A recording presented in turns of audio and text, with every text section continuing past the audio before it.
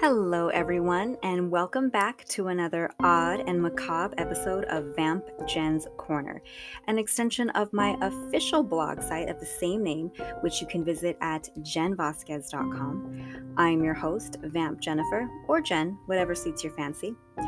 So, the podcast was on a bit of a hiatus the last 3 months or so while I focused on my website and other writing projects and tried to plan more episodes to give you all just a little insight on what I've been up to before I dive into this episode. I finally attended a couple of events this past summer. I went to a Midsummer Scream event, which was a lot of fun. I also attended a cabaret show put on by the Black Veils, and that was amazing. I put up blog posts about both on my site if anyone's interested in reading about those. Let's see, what else? Just writing, and more writing, really. I have some fun things I'll be checking out in October. My birthday is in October on the 17th, and I always love to do a ton of spooky stuff to celebrate, so I plan to share what I do on my site and on social media when I can. I have this theory that because my birthday is exactly 2 weeks before All Hallows Eve, that I'm somehow aligned with the spooky season. I know, it sounds crazy, but I myself am strange and unusual. And there is an announcement I want to make concerning the podcast, which I'll save for the end of the episode. I don't want to bore anyone with those details if you're not interested. All right, well, enough of that. Let's dig in. We're officially in the fall season. Spookiness is in the air, and I thought, why not kick off season 2 with a discussion about Halloween celebrations across the globe? As always, I'll include whatever links I can in the show notes to where you can find the blog post version of this episode and any relevant links to the content discussed. Let's begin. Although these days Halloween has become known for costumes, trick-or-treating, and haunts, the history behind the holiday stretches far back in time, nearly 2,000 years ago with the Celts, who celebrated Samhain between October 31st and November 1st. Eventually, with the spread of Christianity, the Celtic tradition would be absorbed into All Saints' Day November 1st and All Souls' Day November 2nd. Interestingly, the Christian Church celebrated All Souls' Day in a similar way to Samhain, maintaining customs such as building bonfires and donning costumes. The origin of the term Halloween is the Middle English word meaning All Saints' Day, All Hallowmas. In time, the night before November 1st would be referred to as All Hallows Eve, and then as Halloween. From America to Asia, celebrations of this holiday have spread worldwide, with countries commemorating the day in diverse and fascinating ways. Following is just a small fraction of what Halloween festivities take place. Of course, we must start with where Halloween began. Samhain is an ancient tradition that is still celebrated in its country of origin, Ireland. Age-old rituals such as bonfires and dressing up in costume are still held. In addition to trick-or-treating, some kids play friendly gags on neighbors. An Irish fruit cake called barmbrack is also eaten on this day and used as a means of fortune-telling. Small objects such as coins and rings are baked inside the cake, signifying wealth and marriage. In terms of festivals, there's a Derry Halloween Festival, which I'm pretty sure was formerly known as the Banks of Foyle Halloween Carnival when I wrote the original blog post in 2019. It happens in the city of Derry and is considered Europe's biggest All Hallows Eve celebration, with people traveling from all over the world to experience it. It spans across a few days and features games for kids, haunts, live entertainment, and plenty of other spooky activities. I checked, and this event is happening this year after being canceled in 2020. It'll be held from October 29th to October 31st, plus 2021 marks its 35th anniversary, so they planned something extra special, and the theme is Awakening the Walled City. If you're lucky enough to be local or are planning to travel to Derry for the event, I would love to hear what the festivities are like. You can always contact me via my website and just send an email telling me you went and are interested in sharing your experience, and I can read it in a future episode. Another is Spirits of Meath in Boyne Valley, which is recognized as the birthplace of Halloween. The festival usually begins in early October and continues into the beginning of November. There are haunts, ghostly tours, and occult-inspired attractions. So for this event, there were no updates if it was taking place this year last I checked, but definitely take a look at their website to get more of an idea of what has happened in the past. I also came across another Halloween event happening in Ireland. An entertainer named Ken O'Malley is going to host a Samhain tour that kicks off October 27th and lasts until November 5th. Reading the itinerary, it seems really interesting. It travels to Dublin, Derry, and Belfast. There are a lot of iconic sites that are going to be visited, and what I found super exciting, the tour takes you to the big Halloween festival in Derry, which, if I'm not mistaken, is the one I just mentioned, Derry Halloween. All right, moving on. Who wouldn't want to party in Transylvania on October 31st? The birthplace of Vlad Tepes is a popular destination for those wanting to pay homage to a vampire legend while celebrating Halloween. And there is a special ball that is thrown at Bran Castle, also known as Dracula Castle, in Romania. Okay, so I do have to clarify that no evidence indicates that Vlad the Impaler lived in this castle, but because the historical landmark closely resembles the structure described in Bram Stoker's novel, it's become associated with Dracula. Now, I've found that various travel agencies offer Transylvania tours that include the event at the castle as part of the itinerary, and I did mention a couple in one of my earlier episodes. I believe it was the Dracula Day episode. Revelers dress up in costume, enjoy live music and entertainment, plus indulge in mystical adult beverage concoctions while surrounded by historic architecture. It does seem like these tours are still taking place, and I think it'd be amazing to celebrate Halloween in a country that carries such strong ties to vampire legends. Now, let's talk about the Kawasaki Halloween Parade. Keep in mind the information I'm sharing was before the pandemic. The parade was canceled in 2020, and there's no word if it'll happen this year. This event began in 1997 and has grown to become the largest Halloween parade in Japan. Taking place south of Tokyo during the last weekend of October, people come in throngs to witness the festivities. The 2018 celebration drew about 120,000 spectators, setting a new record number of attendees for the parade. The festival is free unless you want to participate.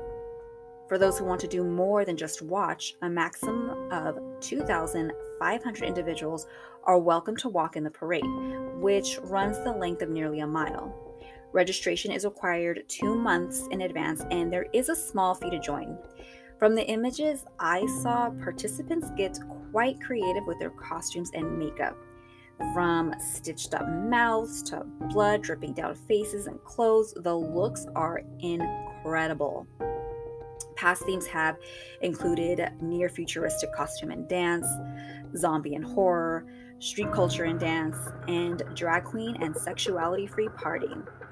The last event, held in 2019, also featured a pride parade.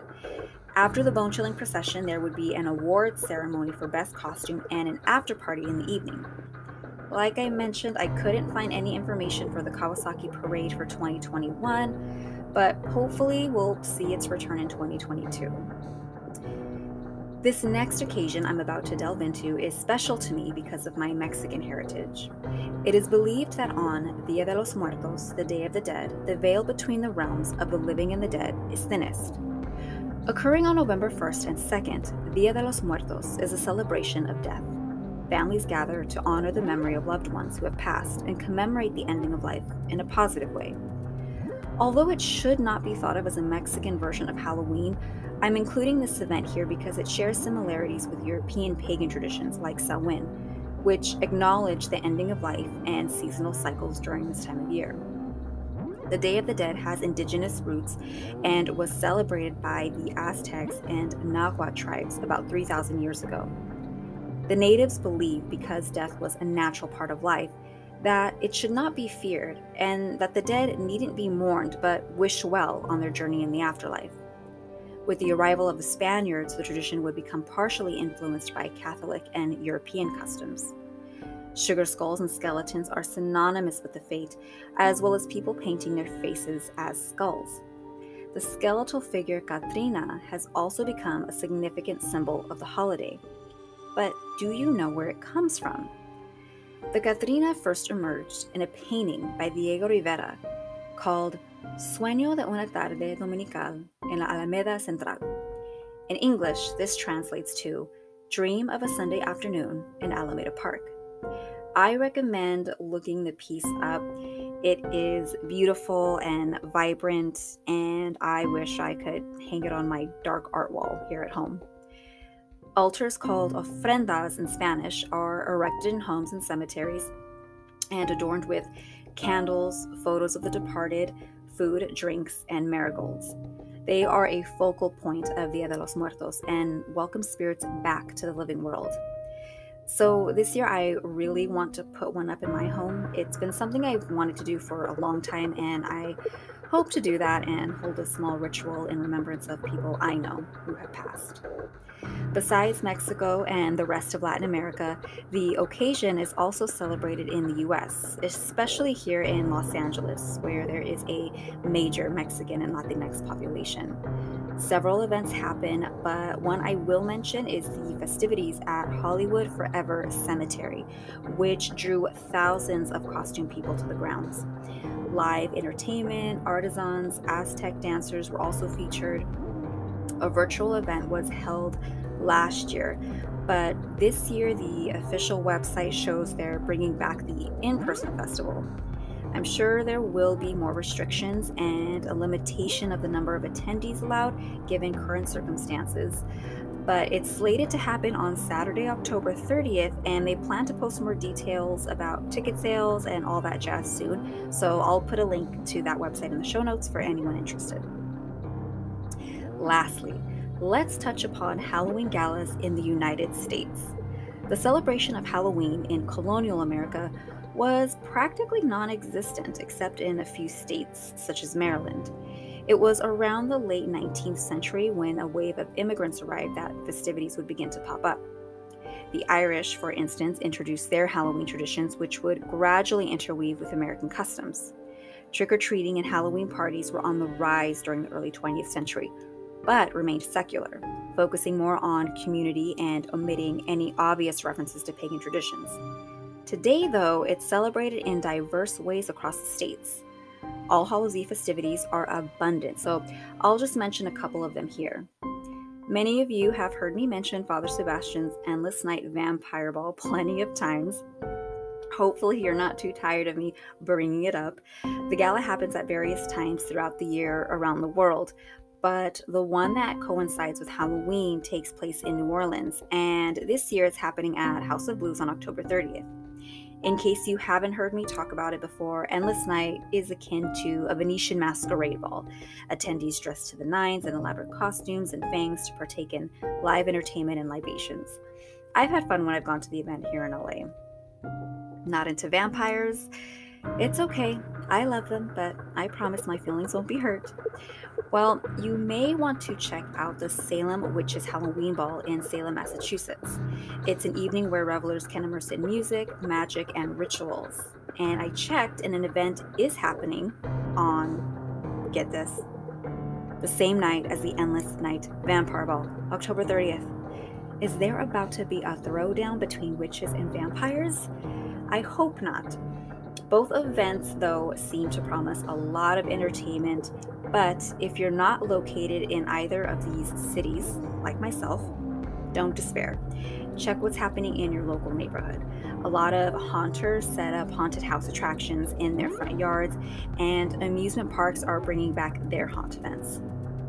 This is far from an exhaustive list of celebrations worldwide, but it at least gives you a hint of how the 31st is acknowledged on a few continents. More than just a holiday about ghouls and goblins, Halloween keeps alive the tradition of a people that lived thousands of years ago. In some way, we collectively revive the Celtic spirit on this day every year. Thank you all for joining me on another episode of Vamp Jen's Corner, the first one of season 2. I hope you enjoyed it. So about the announcement I mentioned I wanted to make, I've been doing a lot of thinking about the future schedule for the podcast. When I started the show, my plan was to release new episodes bi-weekly on Wednesdays. I managed to do that for season 1, but it was a bit tricky, I'll admit. I want to keep fresh content coming to the Vamp Jen's Corner blog, but I do want to also continue delivering podcast recordings when I can. So This season, I'm doing 1 episode per month through December for a total of 4 new episodes. I plan to take another little break from podcasting after the holidays, and I think instead of sticking to a set schedule, I'm going to come out with episodes when I have really good content to share. That could be once every month or every few months, or it could be more frequent if I have an abundance of content that I feel I should create an episode for. I like Wednesdays being the day I release new episodes. Maybe it has something to do with Wednesday Addams. So that will stay the same. My point in doing this is to balance what I'm creating for my site and on this platform.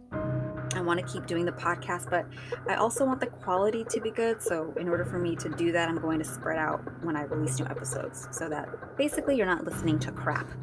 But not to worry, I don't plan to abandon the podcast. Again, you can visit my official website at jenvasquez.com, where you'll find my latest content and what I've been up to. I've also set up a donations page on there where you can contribute any dollar amount if you'd like to support my work, or you can click on the donations link in the show notes. Funds will go to things like web hosting, equipment upgrades, and other costs related to producing my content.